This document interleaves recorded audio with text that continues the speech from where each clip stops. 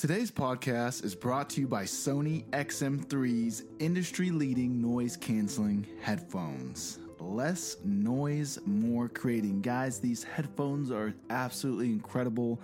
I've been using them for about 3 years now, since the XM2s. And these headphones are seriously a game changer. No matter where you go, you are in 100% complete control of your environment. You can transform them with the click of a button. Noise canceling on. I love it when she says that. Anywho, these headphones have 30 hours of battery life. The party never stops. Find your creative flow with the Sony XM3s. What's up, world, and welcome to another episode of the Art of Visuals podcast. My name is Prince, and today's guest is the ambivert, more introverted than extroverted, but with extraordinary well-developed baking skills. He's on a quest to be a modern-day Renaissance man, a goal he tackles one day at a time. His photographs are known around the internet, and he has worked with some amazing brands like Sony, Nike, Don Julio Tequila, Spotify, Interscope, and so many more. Ladies and gentlemen, welcome to the show. One of my favorite people to chat with, my boy, Jose Silva. Oh my gosh. Wow. I feel like I need like a crazy rock riff to come out and I need like fog to come into the ring. That was the best intro anyone's ever given me. Thank you very much. Let's go, bro. I'm so honored and grateful to have you on the show today. Why don't you start us off with giving us a little bit of background on yourself, bro? Yeah, likewise. I'm very happy to be here. Thank you for having me on. This is something I've always, anytime I see you, I'm like, I need to get on this podcast, man. Please. Let's do it. So yeah, thank you.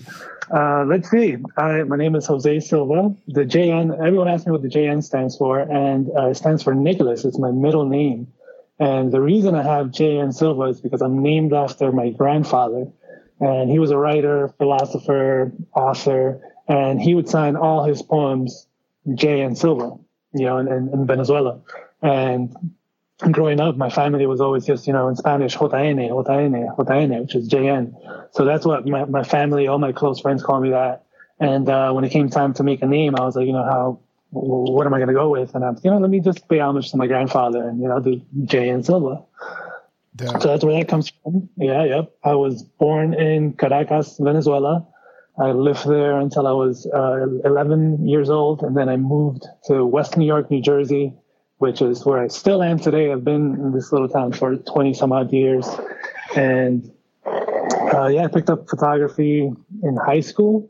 And the reason I picked it up was because when I moved here, we left all of our photos back home. We kind of just came with a classic story, just one suitcase, all our belongings. I didn't even know I was coming to stay, honestly. I thought I was coming on vacation. So we left all our photos there. And after a few years of realizing I didn't have any photos of me, before being here, really, I was an only child. My mom married again. I had a little sister. And I was like, wow, I need my little sister to have her life documented properly since I don't have any. And just happened to have a camera laying around. And I was like, all right, let's go. And started taking pictures of her, got a little brother. Started taking pictures of him. And I think, they say your first, 10,000 photos are your worst ones or something like that. Yeah. My first 10,000 photos are 100% of my little brother and sister, growing up. So it's a lot of cool photos there. But yeah, after that, went to college for language arts and philosophy and a minor in ancient and medieval civilizations, which is amazing. A lot of knowledge there, a lot of really cool history of the world. Not a lot of practical things that you can do in the real world with that, aside from teaching philosophy, which was what I originally wanted to do.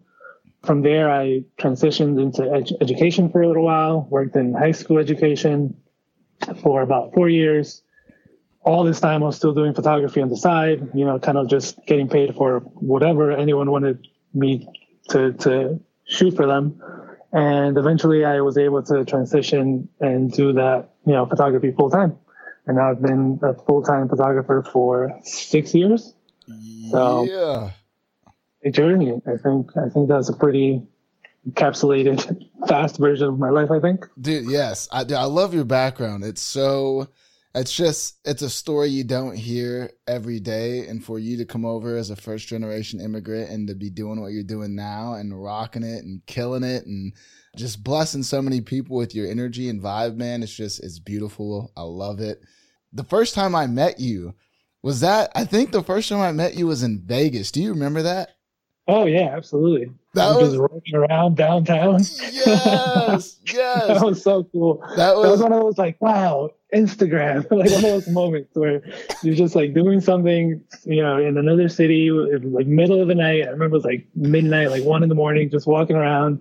Yeah. I remember I was with Jason Peterson. He was like ready to fly his drone, and we just like ran into. Are you Jay Silva? Are you Jason Peterson? What? Yeah. And I was like, oh, we're the art of visuals guys. Like, oh, what? It's so cool. That was so random. That was such an interesting. I feel like that was like Instagram at its like weird peak, where like everyone just like kind of like got big and was a little like didn't really necessarily like, I don't know. It was different. There was that small window where everyone was kind of on their high horse for a minute, like, oh, wow. Like, and then I feel like we all relaxed. And I feel like when I met you, I feel like it was kind of like during that time, I just remember everyone like, it was like all like, what up? But everyone was like slightly standoffish. It was like a duel. Everyone's like kind of looking at each other. Like, what are you doing here? But bro, oh man, I've gotten to connect with you so many times. New York, I feel like I see you in New York City all the time now, which is really awesome to just be able to see you more and chat with you more. I see you rocking the creator shirt, baby. Let's go. Oh, it has to be ready. Let's go. Limited edition. I love this thing. It's comfortable. Hell yeah, baby. Let's talk about your photography. So you dabble in all types of photography.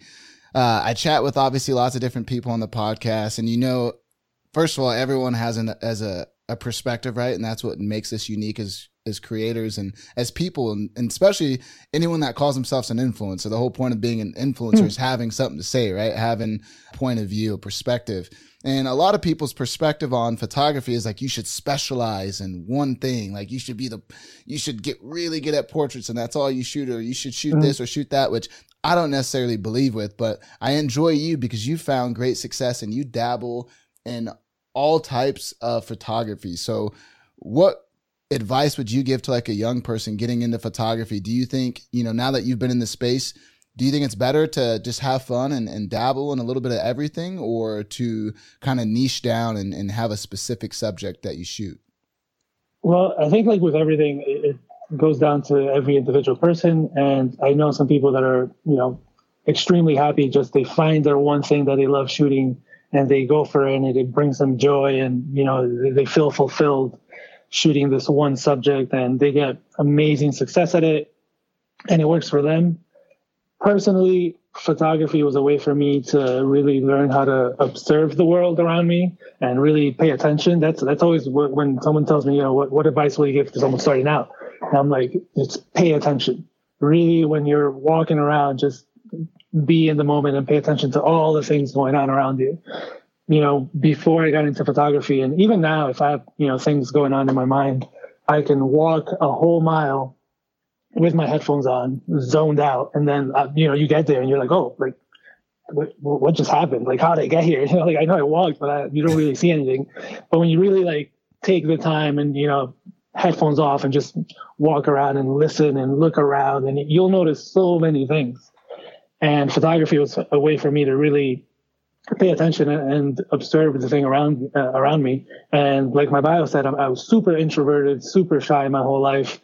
And it was one of those things that instead of talking, I'd rather be, kind of in the corner looking at seeing what happens. So I was always very observant.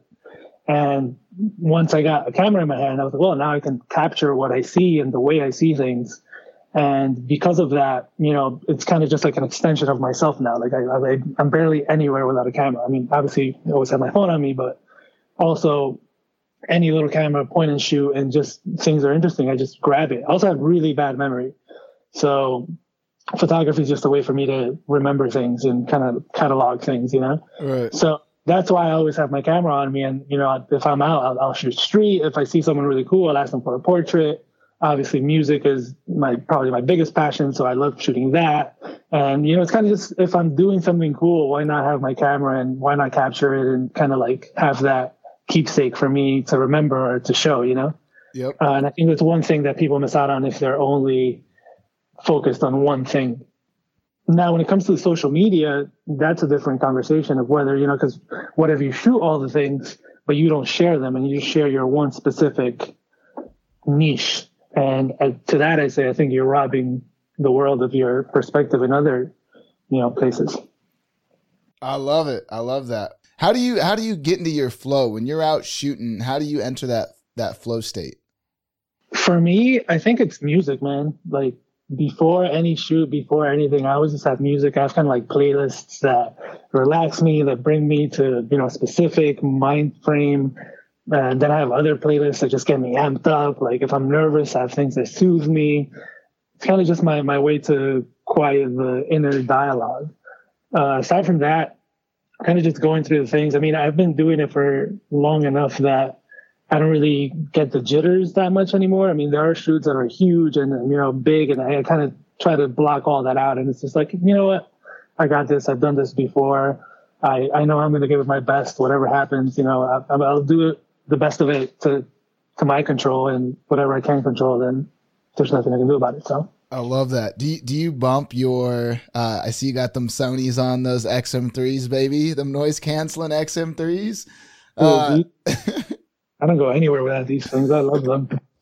Do you walk around and shooting those, like when you're just chilling and doing your thing?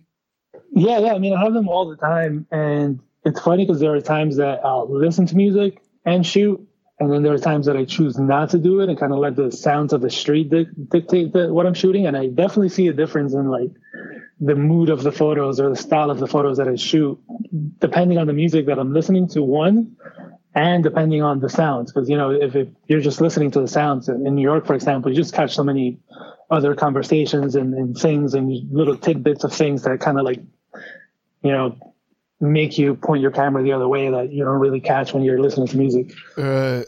What is it that you love about concert photography specifically? Man, I mean, music, like I said, it's my biggest inspiration. And, you know, being an introvert, and, you know, music was the one thing that I could just always rely on to get perspectives. And, you know, studying language arts, I started to really look at lyrics and, you know, all the great lyrics of our time. And, you know, for me, musicians are just poets that are, you know, putting sounds to their poetry.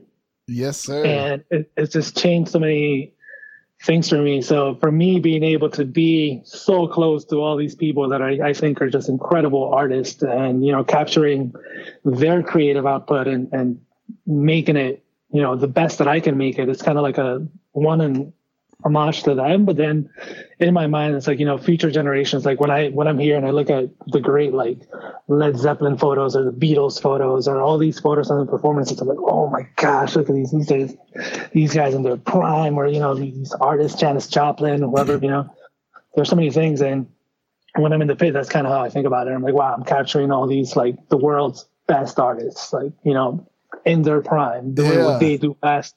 And it's kind of like my job to portray them as best I can, you know? So it's kind of like a mutual creative thing going on there. So that's why I really love it. Dude, I dig that. Have you ever thought about doing like a larger music project, like maybe like a Views from the Pit, like a book or a docuseries or anything? That's the goal. That's the goal for sure. I have a little thing coming up with Sony, actually, a little gallery of my music photos. So that should be very cool. But I have so many, man. And they called me. They were like, you know, we need to get this up really fast. You have like 3 days to pick photos and send us. And I was like, what? Like, I have hundreds of thousands of photos. How am I gonna? And I was here in my house just cataloging all my hard drives because they're a mess, and just looking through all these things. And you know, I'm grateful to be busy enough that I don't really have much time to go back and look through all the things that I shoot all the time. So looking back, I was like, oh my gosh, I shoot I shoot a lot. I have so many photos. I have photos that I've forgotten about. I have concerts that I've forgotten about. I was like, what? I saw, you know, I found this folder from 2012, 2013, and it was a Roots holiday party here in New York in Brooklyn Bowl. And I have photos of Gary Clark Jr. performing Bright Lights before it was even out. And I remember like seeing him, and like I forgot that I had photos of that. And it was like, I remember I was shooting the Roots, and it was like all these classic, you know, like Pharoah Monch and all these legends, you know, rap legends. And they're like, oh, we're going to take a break and, you know, bring out new guy, Gary Clark Jr.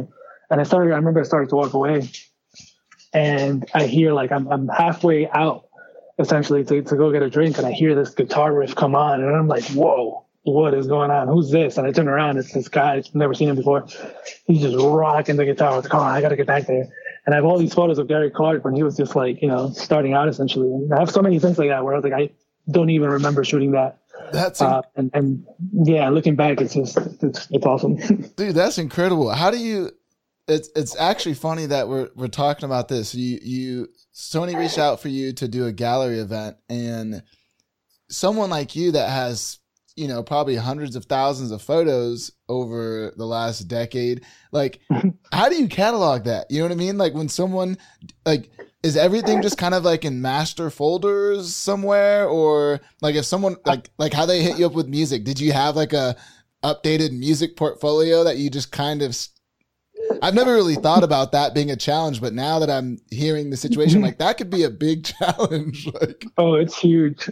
I'm extremely disorganized, and I'm a chaotic mess on the outside. I feel like in my mind I'm good and I understand the chaos, but especially starting out, I never had money for like big drives or, you know, ways to back up my stuff. So my first few years were just like smaller hard drives that were backed up into other hard drives. And then I would switch computers, and I would back up one whole computer into one drive. And then I got a RAID drive, so I would back up that one drive into the RAID drive. And now I have just one master Lightroom catalog. And maybe for the past like 5-6 years, it's pretty good. Once I made the switch to, you know, do it professionally, and I have it by dates. But before that, it's the Wild West. And, you know, I found one hard drive and one, you know, embedded within a Lightroom folder that had like 5 years of stuff. And it was just called like G Drive Old. That was the name of the folder. And I opened it, and it was just like 5 years of photos that I hadn't seen in such a long time. I was like, whoa, what's this? And then within one of those folders were just like 3 years of other photos. And I was like, oh my gosh. And it was like, it's overwhelming, but it's cool to look back on all these things. That's crazy. And to see how many photos I've really shot. So I want to leave AI photo catalog. I'm going to leave a note because I want to talk to you about technology a little bit, but I think that could be like, think about that. AI just sweeps through your 100,000 photos and picks what it believes is the portfolio, and just like can at least get you a bulk of your work out and quick. And anywho, we'll dive into what those possibilities could look like, because that could be awesome. That could be that aside. Do you remember when that happened? Instagram had that weird glitch, and people were logging on, and instead of seeing the photos, they would see the text of how the machine was interpreting the photo. Yeah. Did you ever hear about that? Yes. That it was like one person, landscape, wide, and then the other one would be like, you know, water, blah, blah, blah. And you would read how the algorithm was looking at the photo and how the machine was interpreting each thing. So It's out there. For sure. We just need it for us, not for Instagram. Please, to sweep my hard drives. Bro, trust me, I'm in the same boat. The best though, it is kind of like finding money in your pocket when you find a fire ass old photo, especially if you got the raw still, and you're like, ooh, I can re-edit this. Oh man, I don't know if it's only me, but like looking back at all of these, I was like, wow, I used to be so good. I was like, I was nice for a little while, and I'm looking at my recent stuff. I'm like, what happened here? I don't know. Some of my older stuff that I come across, I'm like, I think I was having a talk with a friend. I think it's when you start out, you're a lot more curious about your style, and so you experiment a lot more because you don't really know what you like. Right. So you take a lot more risks, and you know, sometimes it pays off, sometimes it doesn't. But when it pays off, it's like, wow, you tried something completely new and it paid off. Whereas like now, with a few years of experience, I kind of know what I like. I kind of, you know, right. I know what works, I know what doesn't. So I don't take as many risks. And I think that that's what I need to kind of focus on, just taking bigger risks, because looking at someone's older photos, I was like, I don't know what assessment composed that way, but it worked. It was like, wow, it looked really cool. Do you think it's risk, or do you think it's more or less like that childlike play mentality? Like you were just playing a lot more back then, and so therefore like you were just experimenting and just trying other things, to where now I feel like, and that goes for anyone, like as you get older or more mature in a space, you tend to take things, or yourself even, you know, more seriously. I know I do. And I'm always trying to remind myself, like, dude, stop it. Go back to the kid. Like, screw, I hate older Prince. Go back to the kid. The kid is the bad. He's the cool one. For sure. You got to stay curious. Yeah, no, I think that's exactly it. You're more curious starting out. And, you know, everything. I remember when I first got a camera, I couldn't take 3 steps without taking a photo. I'd be like, whoa, a hydrant. And everybody has that photo, fire hydrant. They're like, whoa, a bench. Take a photo of the bench. Like, take photos of everything. And then, you know, you have a lot of failures, but then when you hit it, it's like, whoa, this is cool. This is different. You're like, fire hydrant in left third, person walking in right third. Yeah. Sunset. Blurred out. 3-point perspective. This is a banger. Yeah.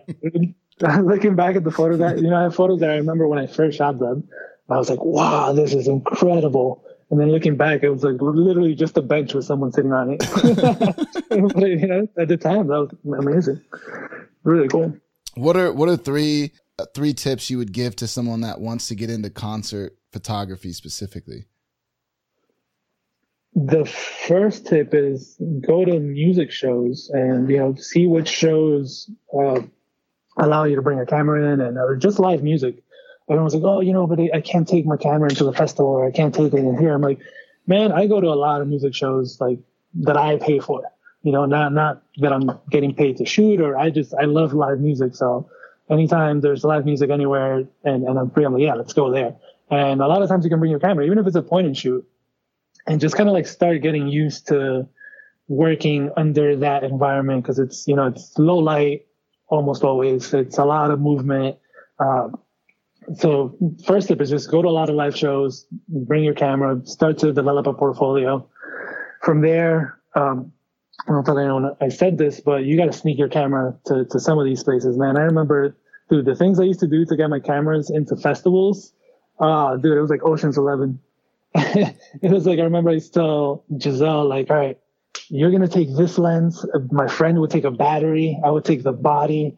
And it would just break my camera into like different pieces and take it, try to sneak it in, you know, have friends throw it over the fence, just all these things. And once you have your camera in there, then just really, really go for it and try to shoot as if you were hired for the festival. And then third is just, you know, reach out to the festival organizers, to artists, to the brands doing the installations. It's always that first, you know, who's going to give you that first chance? And then that's the biggest challenge, I think, once you have a portfolio. Once your work is good, the first step is getting your work to be on that level.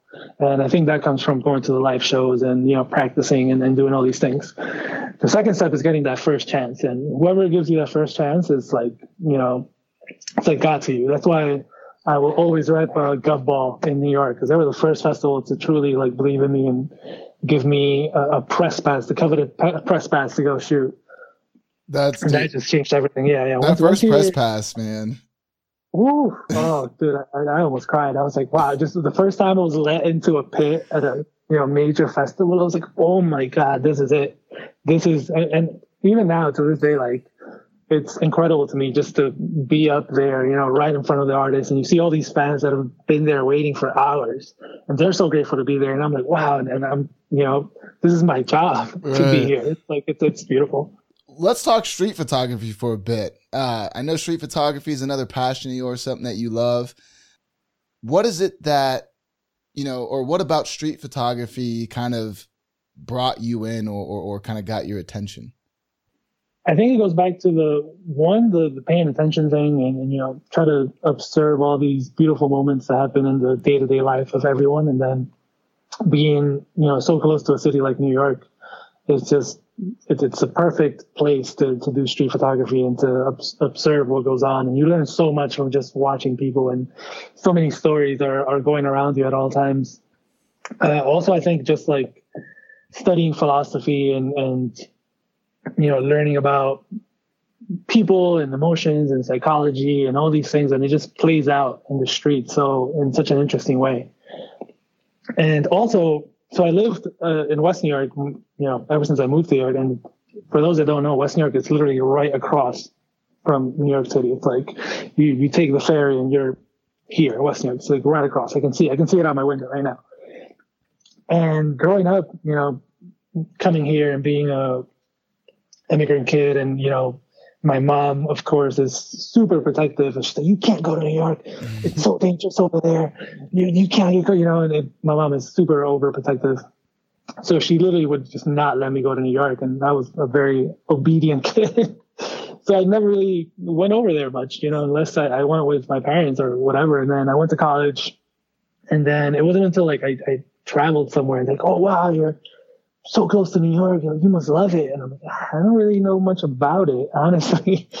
And it was kind of like after, while I was in college that I started producing and making music. And I met someone online that lived in Brooklyn. He's like, oh, I have a studio, just come and we can go like crate digging, which is like, going to look for vinyls to sample and stuff. And I would take the train to go from Rutgers, which is where I went to school in Newark, to Brooklyn, Park Slope. And I remember back then, Park Slope was still pretty, it wasn't as safe. And I remember getting out, I was like, whoa, this is crazy, just walking around and, getting the vinyls and going to studios. And I was like, whoa, New York is this is interesting. And that was around the time that I was getting into photography. So it became my way to kind of like, I just made it my goal one year. I was like, I'm going to truly see New York and experience it. So I would just bring my camera in there every day and just walk. So I walk all of Manhattan, all of, Brooklyn. And I've walked through so many spots in New York, and still haven't walked at all, of course, but that kind of gave me an excuse to, be more active with my street photography and fall in love with it. And then once you start to get serious with it and you look at the greats, then it just changes your whole mind frame. You're like, wow, look at these people capturing life in, the 50s, 60s, 70s, 80s. And then, they're historians. Right. Those that do it well, those are the ones that are going to make that legacy. And, sometimes when I go out, it's like how I kind of think in a backwards mindset. I was like, how are my photos going to be viewed in maybe 20, 30 years? Like, what's going to be the cool thing? And for example, one thing that a lot of photographers I know don't like taking pictures of is people on their phone, because all the classic photos are like people walking around on their phones and it looks so cool. And now when you take a street photo, half the time it's someone just looking down at their phone. And for me, I'm like, well, I think that's going to be super interesting in 50 years, just capturing life as it is, and people are going to be like, wow, look at these fools just glued to the screen 24/7, just walking around with this thing in their face, and little things like that you don't necessarily look cool now, but I think in the future they'll be super interesting. Right. No, I couldn't agree more. And you can hate on it all you want, but it is what it is. Like, that's just kind of where we're at. That's our culture. Is we live in a very fast-paced, busy technology-based culture. And so I think documenting that type of stuff is really rad. Talking about walking all over New York City, I want to chat with you a little bit about photo walks. I know you've done lots of photo walks and seem to enjoy doing photo walks. And so I'm curious, first of all, for those at home that don't know, why don't you share what a photo walk is? Oh man, a photo walk. So a photo walk is when just a bunch of creatives get together for the sake of creating, whatever it is. I don't think it necessarily has to be photos, but I would say it's just when, a bunch of, and it doesn't even have to be quote unquote creatives, it could just be anyone. It's just when a group of people get together to kind of just interact and share experiences and create new experiences, these days, mostly with cameras, of course, and you kind of set out with either a goal to shoot a specific kind of thing, or you can have models, and if you want to do portraiture, or you can, it could be themed, it could be not themed. But I think at the core is just, people getting together for the sake of creating. And I think that's just a beautiful thing in our culture when everything is, like I said, behind screens. It's really cool to, get out of that and have person-to-person connections and create bonds in person. And the energy, I think, is the biggest difference. Is there's no comparison to someone DMing you on Instagram and then someone saying what up to you at a meet or something. Oh, yeah. You know what I mean? Whether it's a 2-person or 80, 100-person meet, there's something special about, I think, just getting out into the world and meeting people in person. And I think the photographers that are doing really well and have made a name for themselves, I think a lot of them in the early days, like made it a priority to actually face-to-face meet people and build relationships and not just do it through Instagram. Oh, for sure. Anytime anyone asks me, how'd you get so many followers? That's the number one question I ever get asked. And it was, when it goes back to it at the core, it was photo walks. It was the community. Like, I was just another street photographer in New York City. That was, that we were by the handful at the time, still are. And I think the one difference was, I kind of took initiative along with a bunch of friends in the community here to get people together more and explore what it was to be creative at the time and, take photos and interact and, do all these things. And I think once people started catching on and to how cool it was, it started growing more and more. And that's what kind of got the attention from Instagram. And that's kind of how I grew, to have the followers that I have, or the following, or the audience. And my one thing is, I know over the past few years, I haven't done it as much. And I feel like a lot of us have gotten super busy doing our own things, and we haven't done it as much. And it's something that I've always kind of have in the back of my head, is just because I remember how cool it was. And I have so many stories of people that got married and they met at one of my photo walks, or they're engaged now, or like best friends, or like all these other side collectives that came out of, one of my photo walks, and all these, younger kids that at the time were like 14 or 15 coming to, I remember one time I got a DM. He's like, "Hey, my mom won't let me come to the photo walk unless you come to my house and talk to her." And the kid was around here. It was like the next town over. I was like, and I was a teacher at the time. I was like, "Yeah, sure, I'll go to your house and talk to your mom, dude." And I went and had to explain to his mom why this like 20-something-year-old guy was going to take, her teenage son out to New York to meet other people. And, now the kid is like a photographer, full-blown creative. And he always reminds me, he's like, "Oh man, I remember you came to see my mom at the photo walk." And I was like, "Yeah, it's cool, man." And definitely always have it in my mind to plan more. One of my resolutions this year was to do that, just get more people together again. Dude, please do. Yeah. You're such a kind person, man. I've seen you, do your thing. I was super bummed I didn't get to join your photo walk at Sony Cando. It looked like so much fun. Talk to me about that one specifically. You had didn't you have all types of extra...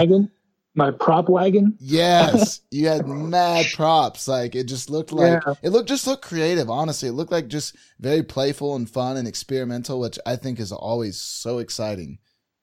Yeah, no, that was really cool. So Sony asked me to put together some photo walks at Cando, and they wanted it to be something kind of like off the beaten path and, things that people aren't really used to or that they haven't seen.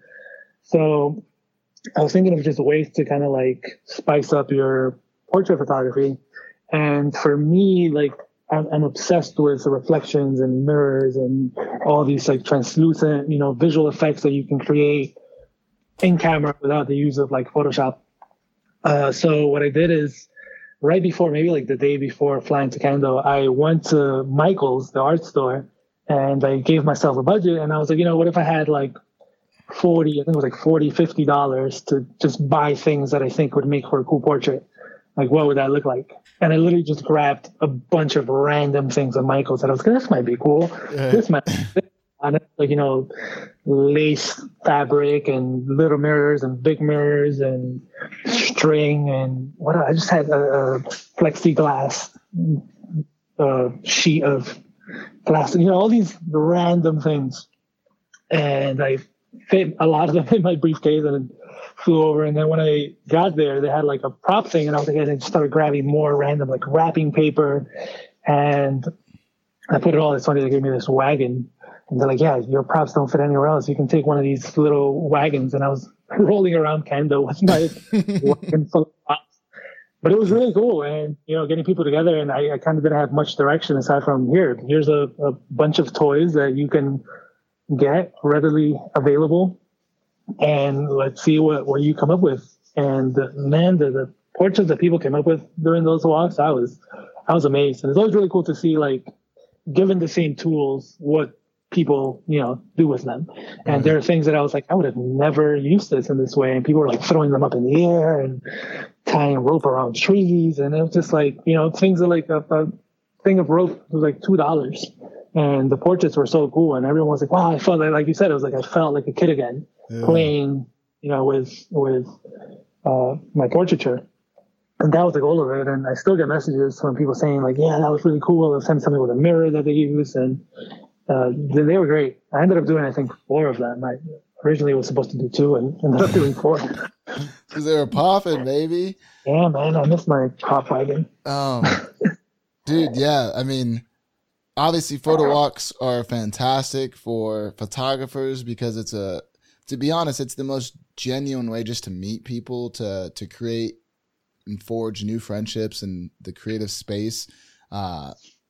Like you, I have similar stories. Everyone that I know that has attended meetups and photo walks and various types of events like this always talk about how they leave with, they're still hanging out with those same cats. Like, yeah, those are my best friends. 3 years later, they're like, I'm still doing this with these guys, or I'm still hanging out with those guys.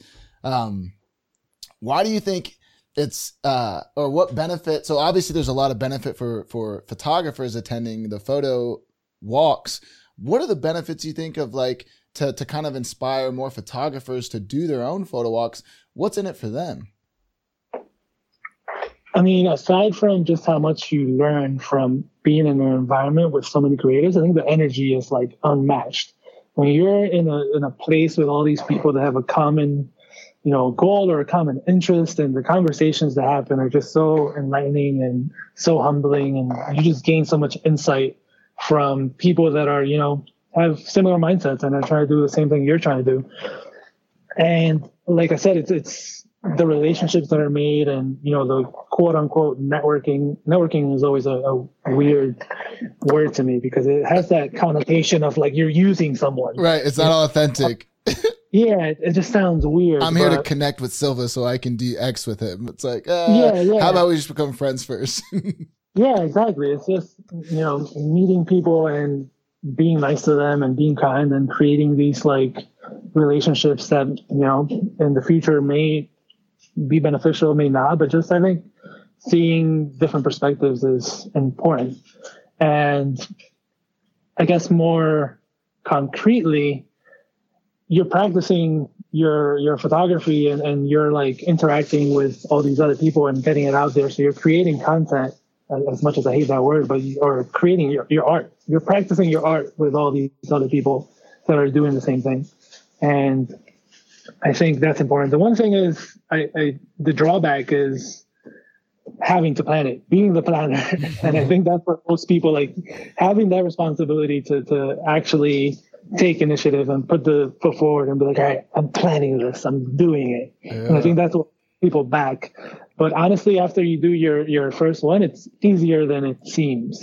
It's kind of just like pick a place, pick a time, tell people to go. And, at first it might only be one person, 2 people. Like I've had meetups that it was like me and 2 other people. And those were the coolest ones because you get to really kick it. You get to know these people on a much more personal level. And a lot of people think, oh, no, that many people didn't show up. And it's like, yeah, man, you get more quality out of the people that do. And, if they have a good time, you bet next time you do one, they're going to tell their friends that, I went to this really cool thing.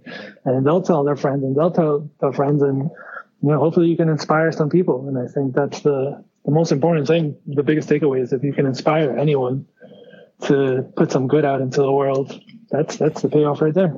Dude, I love that. And I think it's so important too. I mean, talk about donating time and bro, just taking the time out of your day to open your heart and dedicate yourself to another group of people outside of yourself that are in the same field of you. I think there's no better way to get karma points or good vibes for what you do than to just give back to your space, give back to the people in your city, give back to, you know, whoever. I think there's so many awesome reasons on why people should want to host, you know, events. And like you said, they don't have to be some exotic, crazy thing. It's literally as simple as being like, meet me at the bridge at 5:00 and bring a camera. And that's it. Yeah. And just cruise. That's all it is. No. What type of gear? Let's chat gear a little bit. What type of gear are you shooting with? What's your go-to setup? So right now I've been with both the A7R3, Sony A7R3, and the Sony A7 III. I have a nice little gamut of lenses that I've accrued over time. Depending on, you know, I love my prime lenses. That's usually my go-to, but every once in a while you got to bring out the zooms, you know. And depending for music, like the 70-200 2.8 is like a must-have. Like I usually have, you know, if I'm at a festival or shooting music, I'm dual wielding both of them. 70-200 stays on the one, and then the other one I kind of switch on and off with either 24-70 or a prime or mess around. But those are my two go-to cameras pretty much right now. What about what's one really important piece of gear to you that most people maybe wouldn't think of? Like obviously everyone thinks of like the camera and the lens, but honestly, let's see. For music, I'm just in a PSA right here. All my music photographers, get yourself some earplugs. That is one thing. I can't tell you how many photographers I see in the pit with no protection, and it just hurts me. I'm just like, oh man, you are destroying your ears right now. And it's something very important to have as a music photographer. So true. Otherwise, for me, let's see. Gear-wise, I think it's always cool to have things to kind of spice up your photos if you can. I always carry these little mirrors in my camera bag, and they're like super small. You can get them for like $100 for like $10 on Amazon. Small little circular ones. But if you like put them in a specific way in front of your lens, it creates these really interesting like double exposure refraction things. And you know, there are times where like I've had to shoot a portrait of a very famous person in like a corner somewhere that is really badly, you know, lit, and it just looks terrible, and I just whip out the little mirror and do some tricks, and it just comes out looking pretty cool. And it's always like a conversation starter because people are like, what are you doing? Like, what are you doing? Like I've had, you know, the one that I can remember was Sean Paul. I was like freaking out because I was shooting the Lamb Billboard Awards, and Sean Paul was walking by, and the talent wrangler just grabs him and brings him. I'm like, right here, right now. He's like, yeah, right now. Get this photo of Sean Paul. And I was like, okay. And I whipped out the little like mirror prism thing, and I'm shooting it. He's like, he tells me I'm not even going to try to recreate his accent, but it was amazing. He's like, hey man, what are you doing? What is this? He was like, what is going on? And he was just much more like active and animated because he was like, this guy's trying something different. He's not just taking a photo, he's doing something interesting here. Right. And for artists, that's like, you know, they're curious. So I showed him the photo. He's like, oh, he was freaking out. He like grabbed his manager. He's like, get this guy's info. Like, I love this. And little things like that just fit in your bag and you would never think to have. Aside from that, I have like a bunch of little light cubes, you know, things that just give you extra lighting whenever you need to.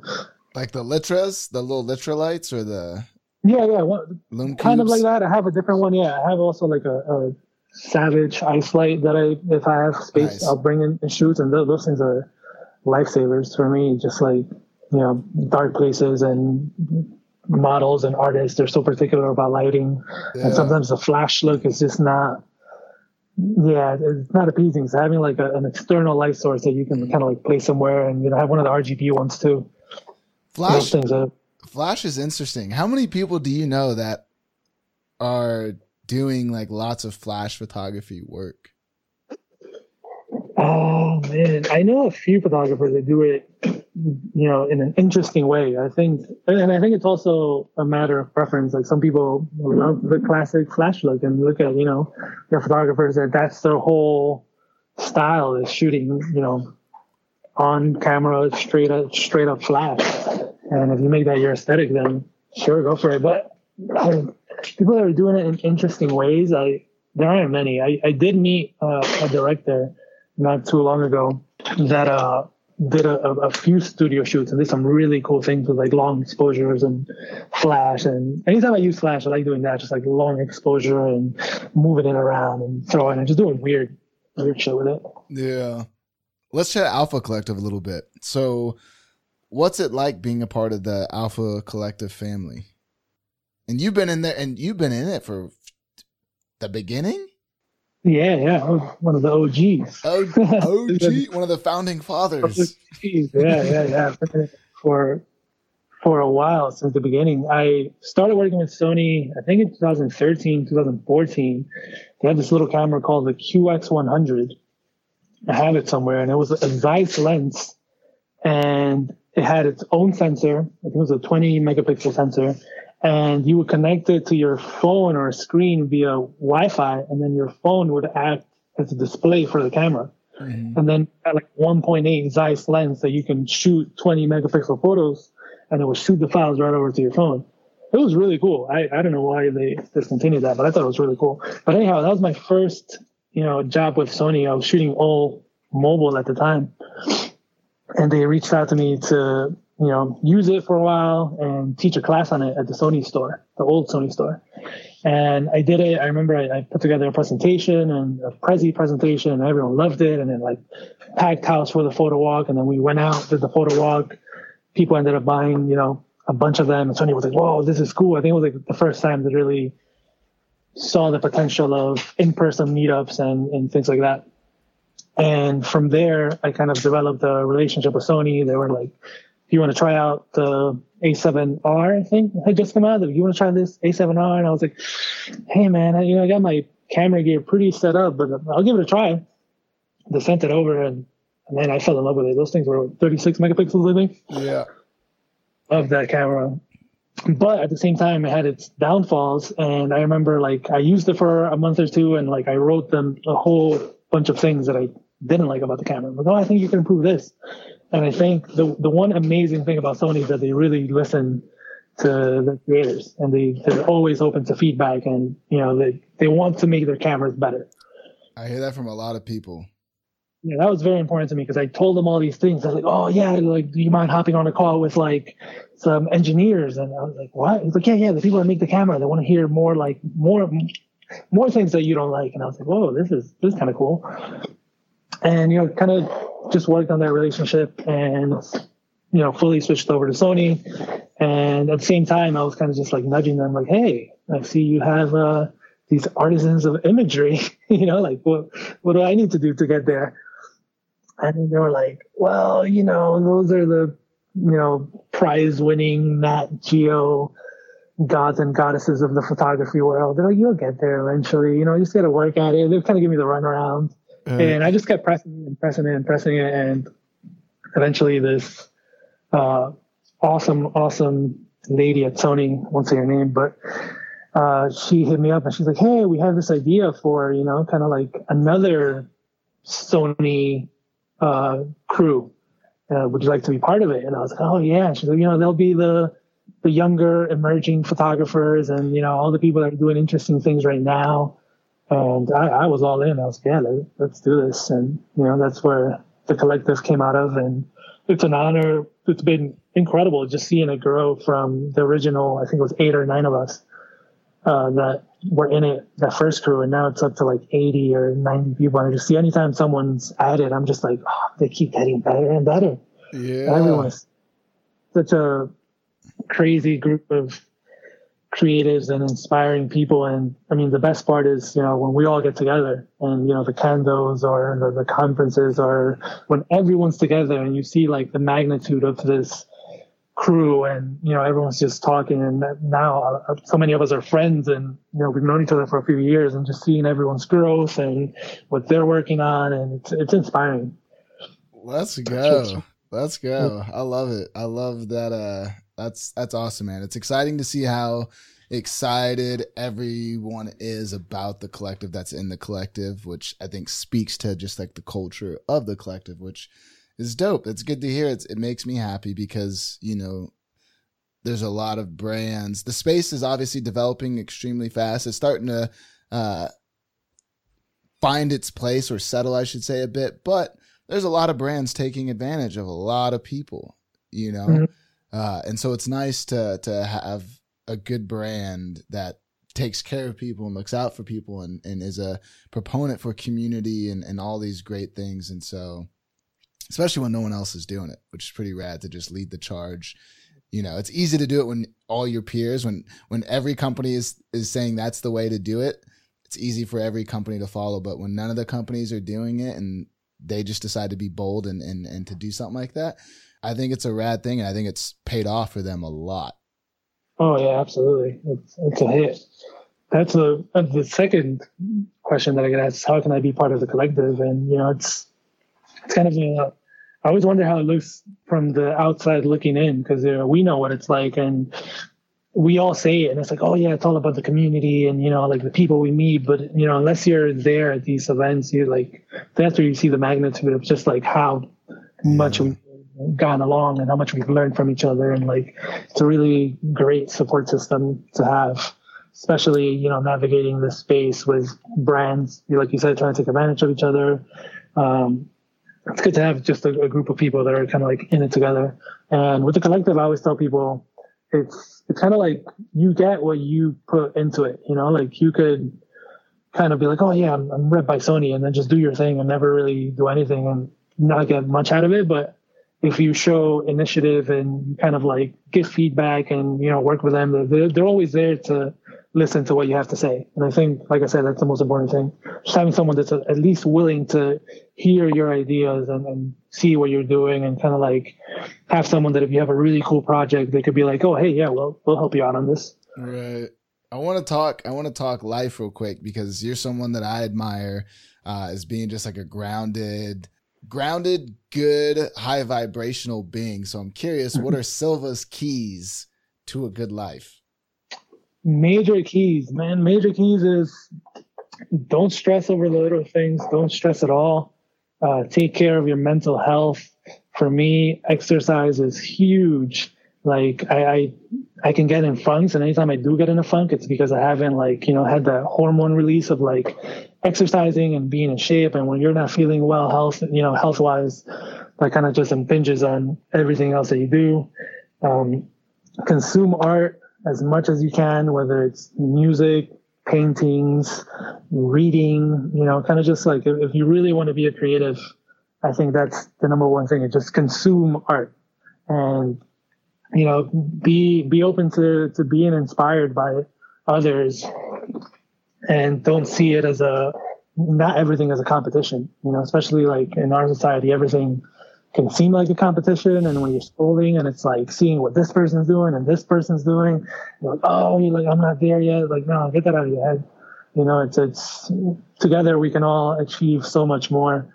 And I think, you know, just keeping a balanced lifestyle, you know, whatever that is for you. For me, it's, you know, working out, you know, reading, meditating, you know, listening to music, just kind of like grounding myself, like you said, every day, and not worry about the future too much. I'm always, I think sometimes even too much. I'm one of those like live in the moment and be here now. Like, you know, been reading a lot of Ram Dass lately. Yeah.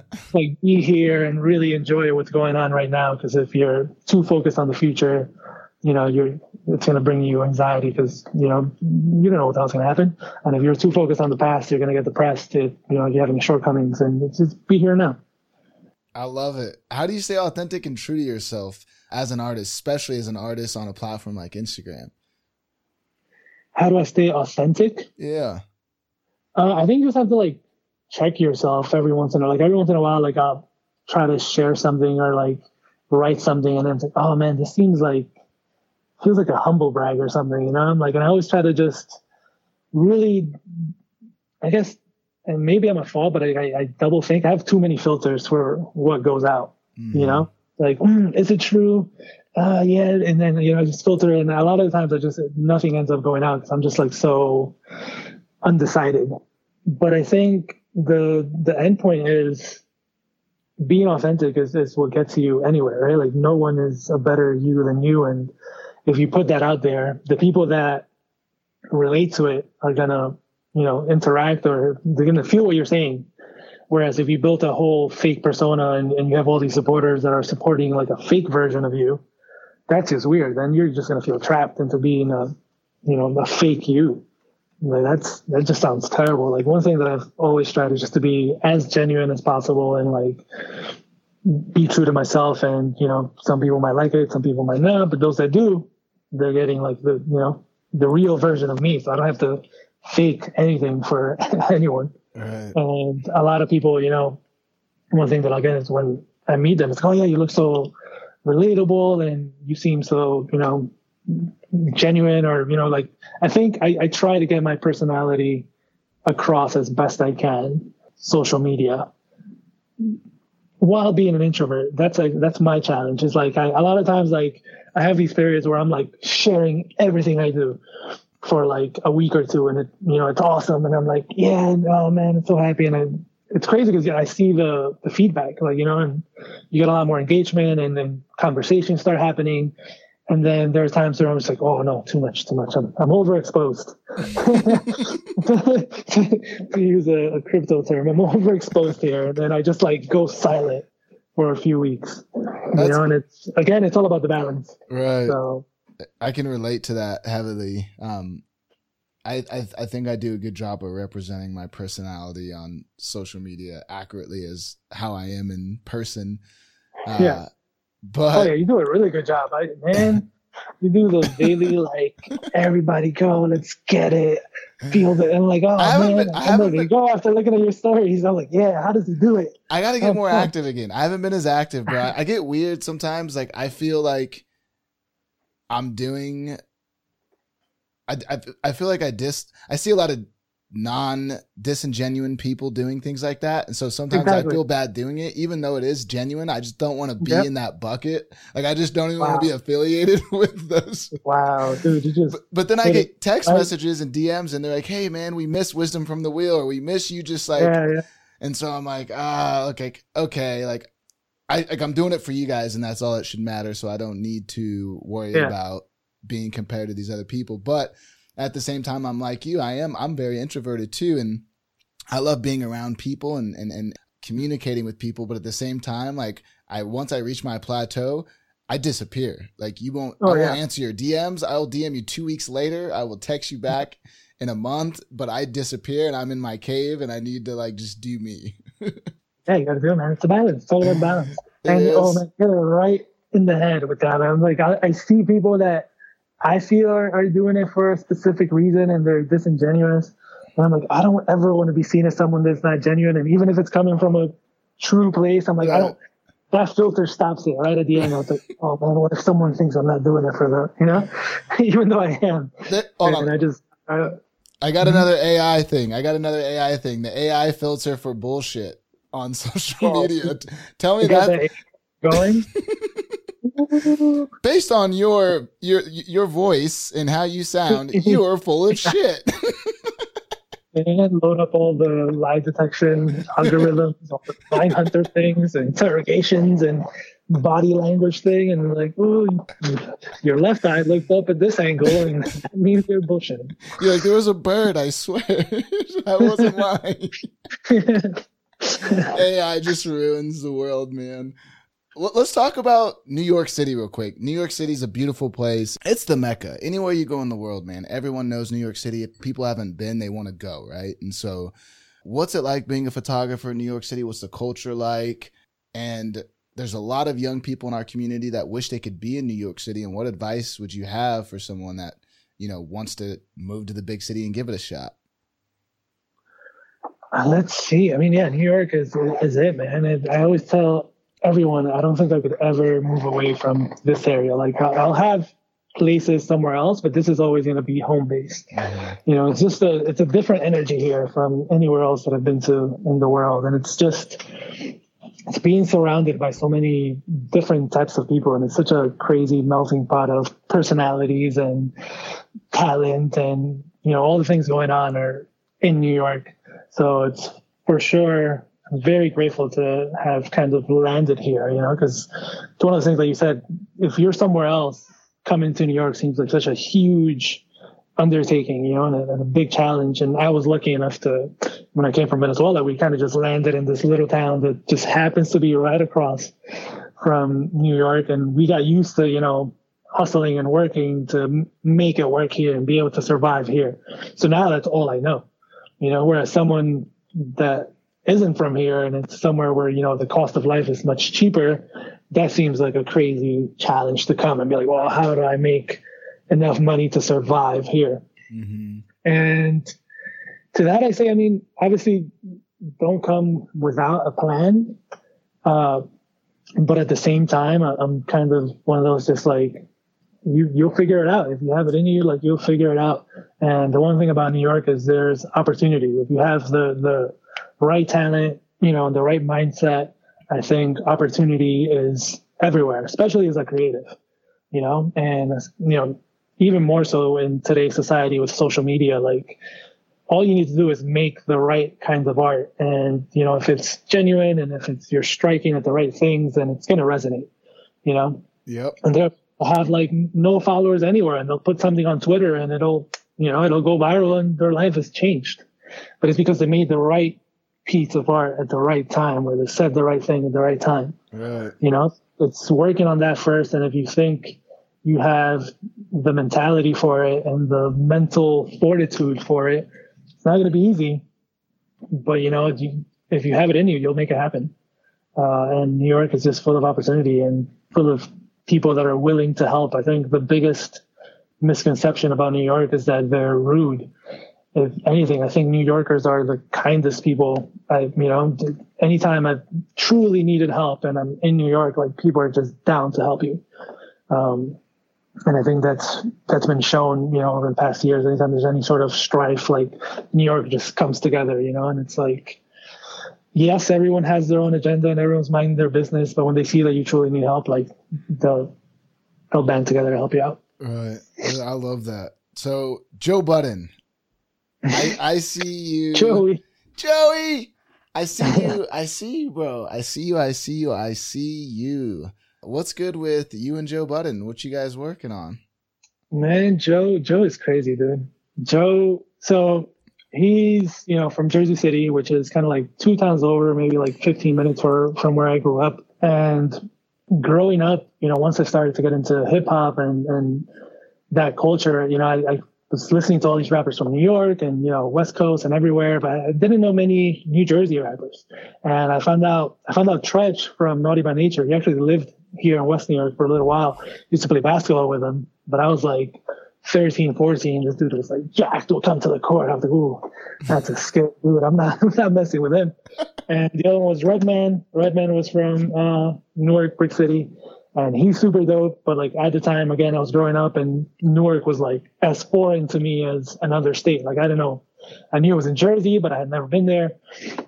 And then, when I started really getting into it in high school, started seeing this cat on the mixtape circuit, Joe Budden, talking about Jersey City. I'm like, oh, Jersey City, I've been there.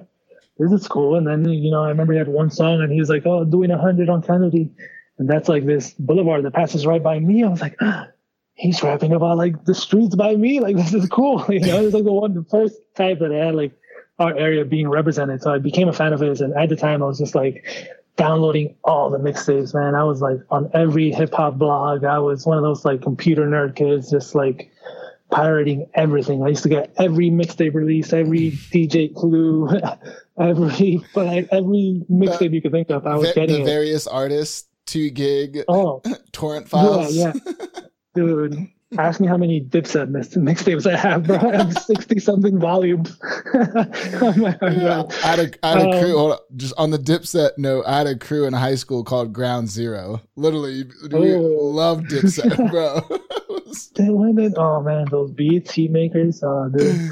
But yeah, so Joe, I kind of followed his career path, and then, he was kind of like always the outcast, outspoken, just very, rapping about very personal stuff. And, his album came out, he got blackballed for being too outspoken. And he kind of found this other life, making all these other independent mixtapes, instead of the Mood Music series. And when Mood Music came out, I was in college and I was going through some stuff, like, I had all sick people in my family. My father was sick. We were super broke, like trying to, stay afloat in college and, first generation immigrant. It was the roughest times of my life, and his music on that Mood Music series was just like, it got me through so much. And he was just like rapping about pain and just super personal things. And I was like, whoa, like I feel like that's when he transcended to another level. And that's when he got the cult following that got him to where he is now. Like, for a lot of people, they just know him as the Pump It Up guy. Right. How does this guy still have fans? And it's all this huge group of people who he helped through the Mood Music series. And just from being so genuine online, like he used to have these, the Joe Budden forums, right? Joe Budden TV. And he was one of the first rappers to truly like blog and like, show his personal life. In like 2005, 2006, like you would see exactly what he was doing. He would be on the message boards. People would be interacting with him. So he created this really like tight knit community of, fans, and he called them the internet soldiers. And so I always kind of like followed him and I respected that. And I remember for one of his albums, I don't even know if he knows this, but like I was on the street team for the Padded Room album, and I was out here like handing out flyers and But anyway, he became like my favorite rapper at the time just because he got me through so much stuff, man. He was like my therapist. Yep. And got into photography. I had a group of friends from my high school that started this hip hop blog called Goodfella Media. Shout out AR and Justin and Dodges and the whole crew. And he knew that I was getting into photography, and he was like, hey man, like I'll give you passes to all these hip hop events, just take photos for us. And I was like, what? That was like the first time that someone really gave me an opportunity to shoot music. I was literally just starting out. I had bought my first DSLR in 2008 maybe. And I started to go into all these hip hop shows. And, obviously anytime Joe had a show, I was like, I got to be there. Give me the press pass for Joe shows. And I started just, shooting the photos at his shows and then sending them on Twitter, on the message board. I'm like, here's tonight's photos. And I guess eventually he started noticing that it was the same guy sending over the same, the photos. And asked him a question at a Q&A. He's like, aren't you the guy that takes all the photos at my shows? I'm like, oh, yeah, it's me. And, kind of like created that connection from there. And a few years later, he threw this epic pool party at his house, and I hit him up. I was like, you might want a photographer there.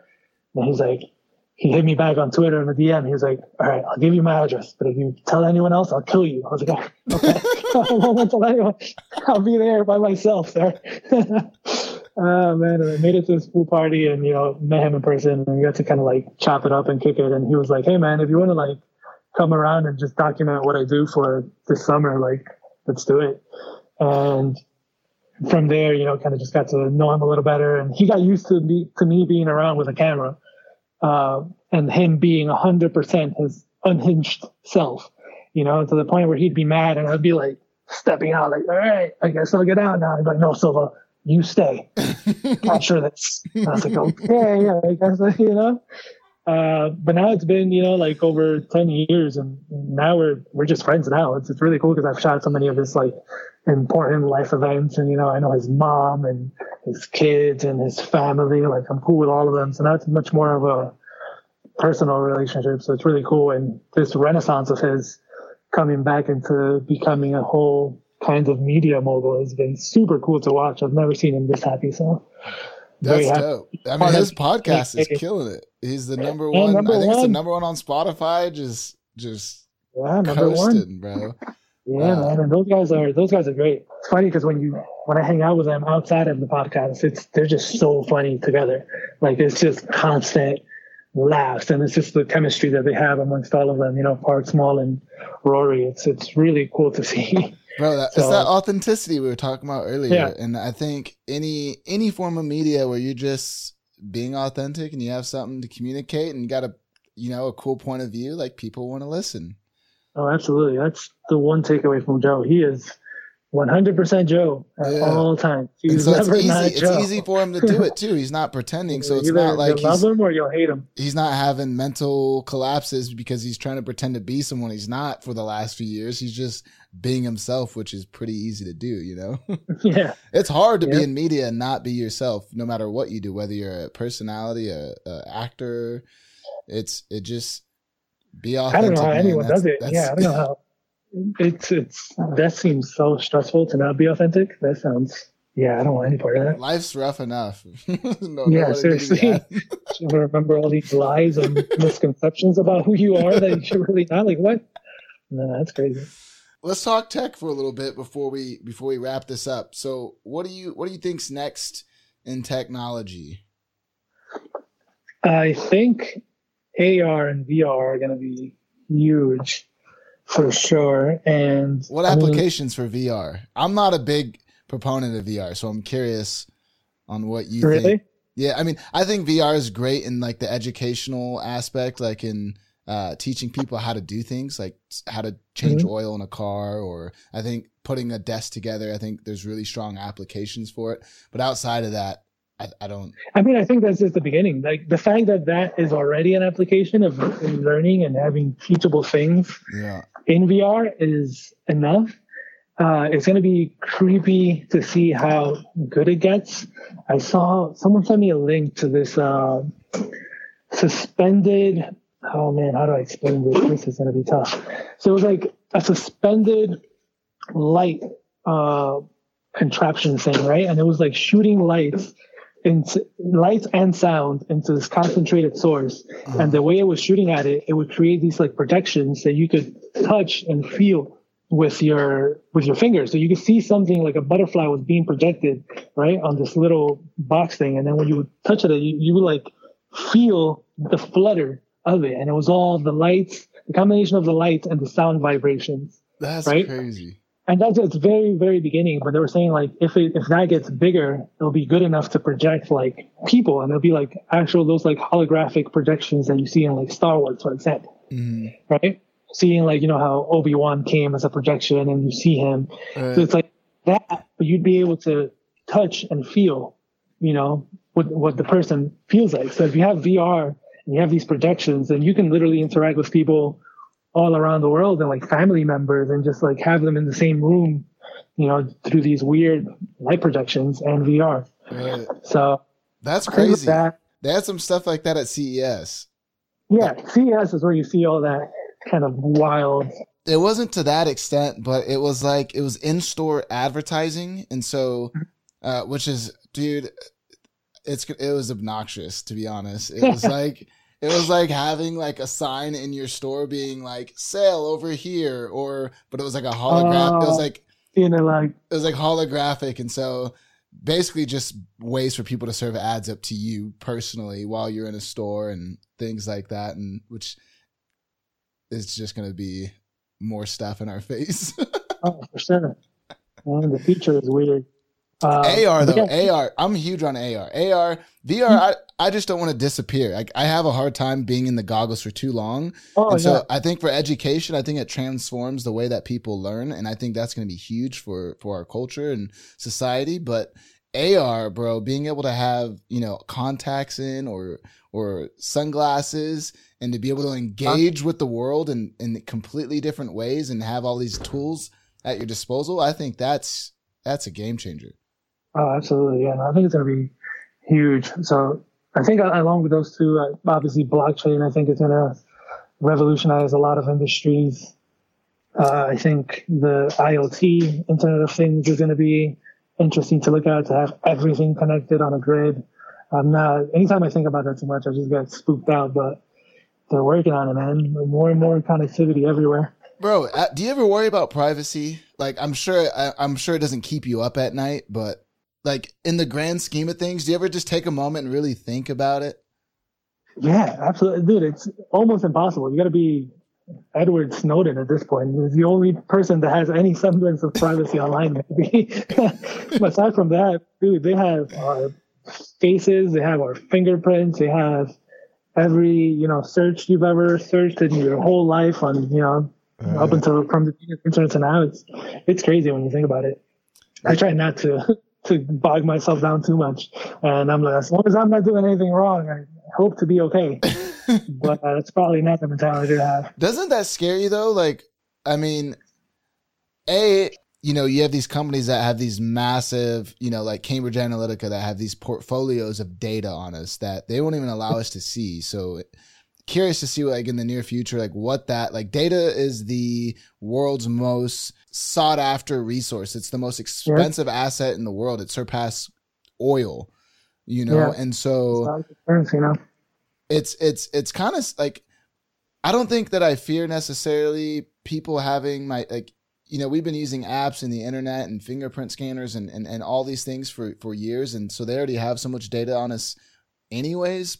I think what worries me is like people and like if the wrong person were to get into power and wanted to target a certain subset of people, or people that have certain beliefs, or people that stand for something or challenge, their viewpoint. Like, I think it's a really easy way to target people. And I guess that's what's scary about it to me. And man, if that falls into the wrong hands, and just cybersecurity, and like when the stuff was happening with Iran at the beginning of the year, that was the biggest concern, that people like, we're probably not going to get bombed, but they will hack a bunch of stuff, and that's the biggest threat, is shutting down all these infrastructures that we rely on our day to day. And the more connected we are, more subservient we are to technology, the bigger the risk what happens when that goes down.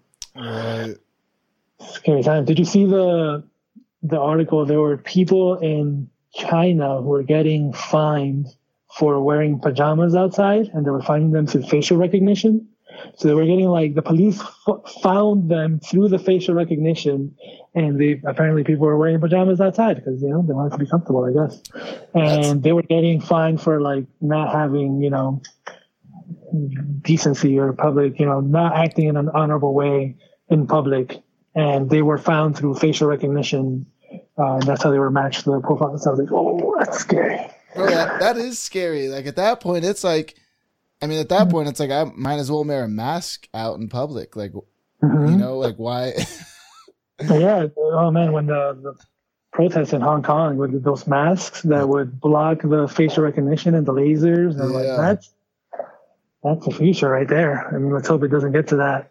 Dude, I know. Everywhere else, but let's hope it gets better. What do you think about Instagram, bro? Like, I mean, obviously you're gonna continue to stay on the platform, but how do you feel about it? Is IGTV, is that something do you see that working? Do you see that popping off? Do you think people are engaging with it? Do you think Instagram's still relevant? Do you think, what do you feel about Instagram right now? I think it's still relevant in the grand scheme of things, and it's one of those, like, too big to fail for sure for now.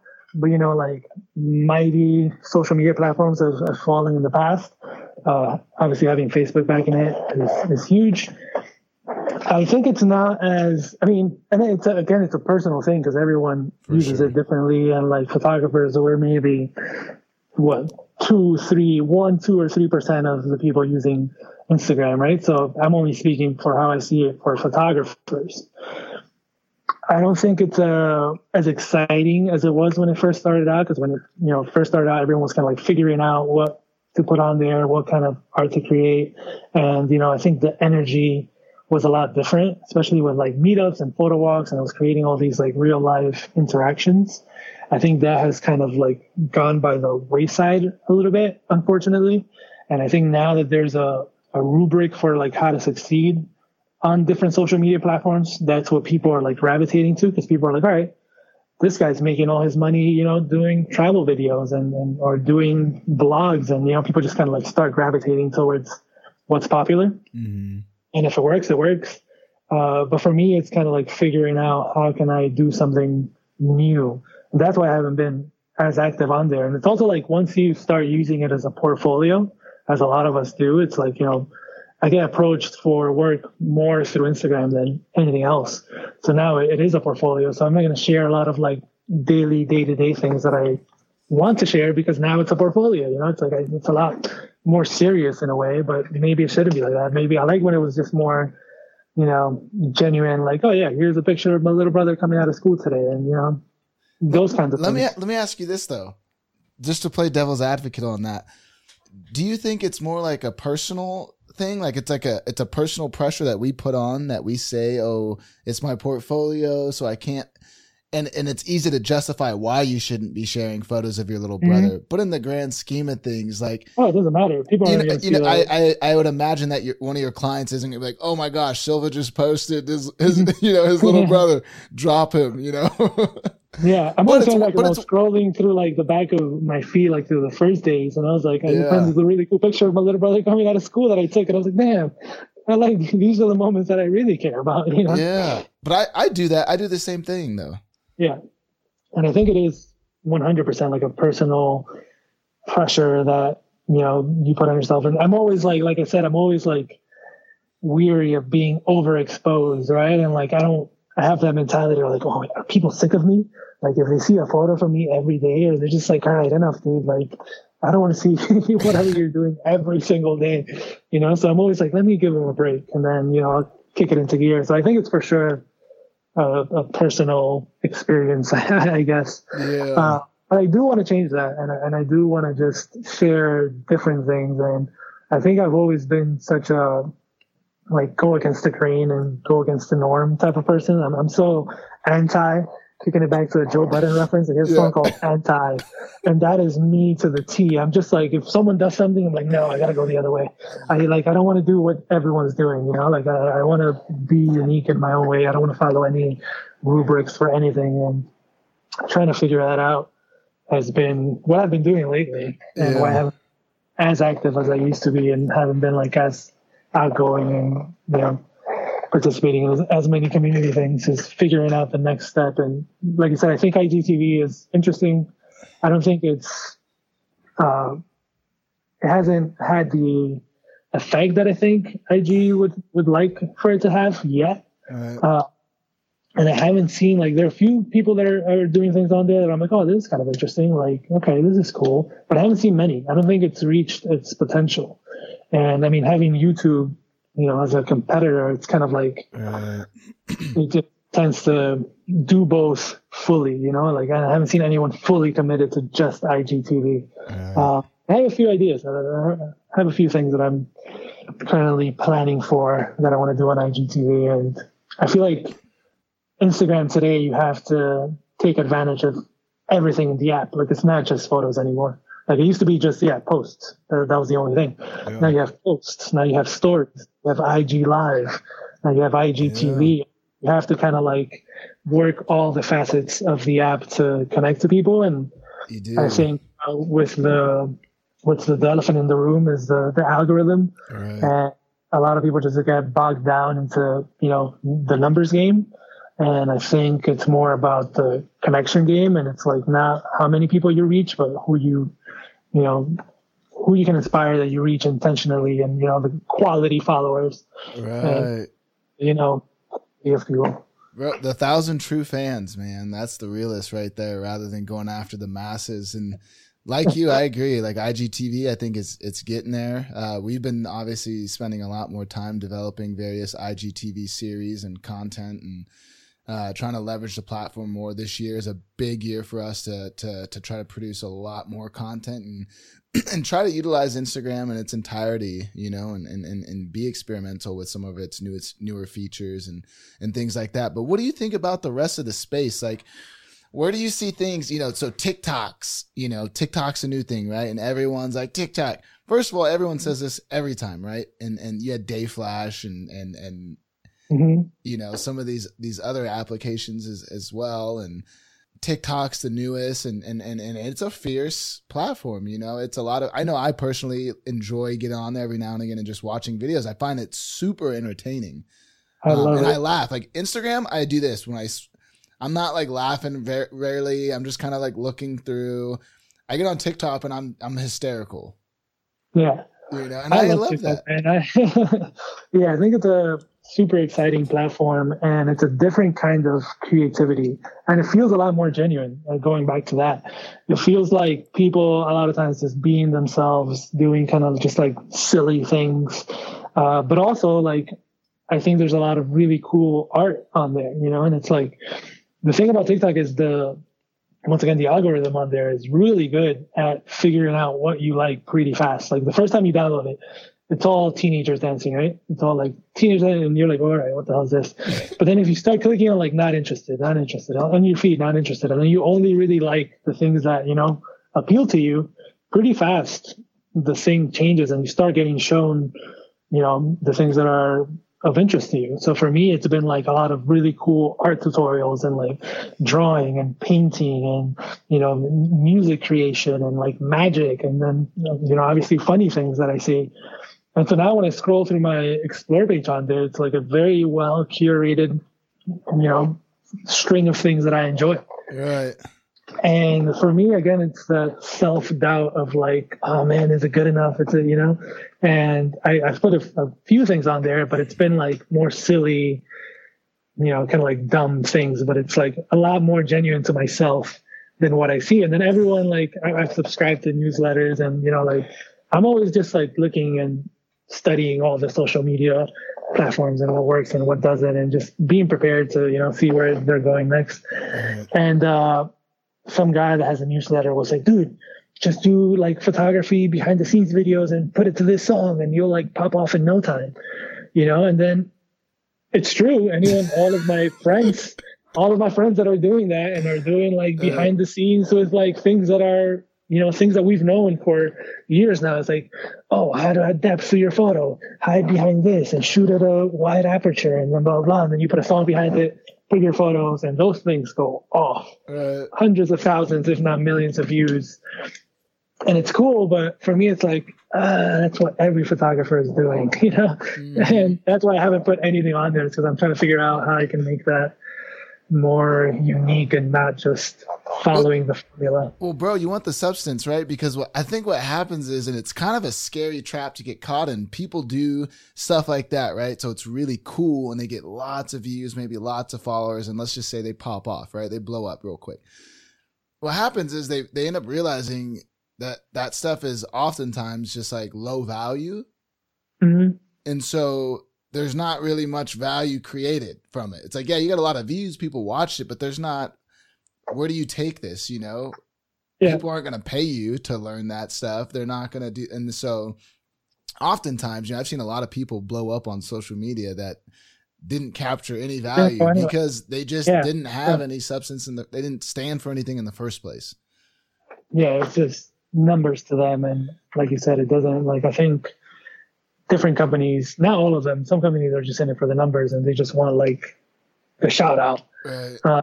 Whereas others see the true talent or the true value that you bring into things. And like, you know, for me, I used to get a lot of work of people that just wanted me to post for them just because I had crazy numbers a few years ago. And now my engagement has gone like way down, but it's fine. Like I'm as busy as ever because now the companies that I do work for see that there's more value than just numbers. Right. Damn, I don't know what the hell I was just going to say. I had something get weird. TikTok or social media or? It was a TikTok deal. But nonetheless, bro, I appreciate you. It's probably just me needing to eat some fucking lunch. Been up since 4 a.m. and haven't eaten anything. Oh, dude, that's right. But, bro, I really appreciate you coming on the show, Silva. We normally end the podcast with our guest being you today, leaving the AOV community with some beautiful words of inspiration. So whenever you're ready, my man, feel free to bless us with some beautiful words. Oh gosh, the pressure. I'm just going to encapsulate what I've said so far. And it's, you know, seek balance in your life, take care of your mental health first, consume art, meditate. It helps. It's a daunting task. It's difficult at first. You know, the more you do it, the better it feels. And, you know, kind of it gets the clutter out of your mind. Be grateful to be here, to have your loved ones around you, if you have loved ones, to be able to exercise your creativity in any way, to have freedom of expression. A lot of people don't have that. And I think once you start every day with that mindset, you'll start to see the path a little clearer. And pay attention. Lift the veil of thought, right? Get outside your own head and just really pay attention to what's going on around you. And you'll pick up so much more and, be in the moment. Like, don't be staring at your phone while you're having a conversation with your friends. Like, be there. If you're with a group of people that you care about, be there with them and talk to them and get to know them and, put down the phone for a little while and just be. Ladies and gentlemen, Jose Silva, that's JNSILVA on Instagram. Make sure to follow your boy. Make sure to hit him up. If you guys got a question, hit him on the gram. Other than that, appreciate you guys listening to another episode of the AOV podcast. I am your host, Prince. Make sure to subscribe, follow, share the podcast, let everyone know, and stay tuned until next time. Cheers.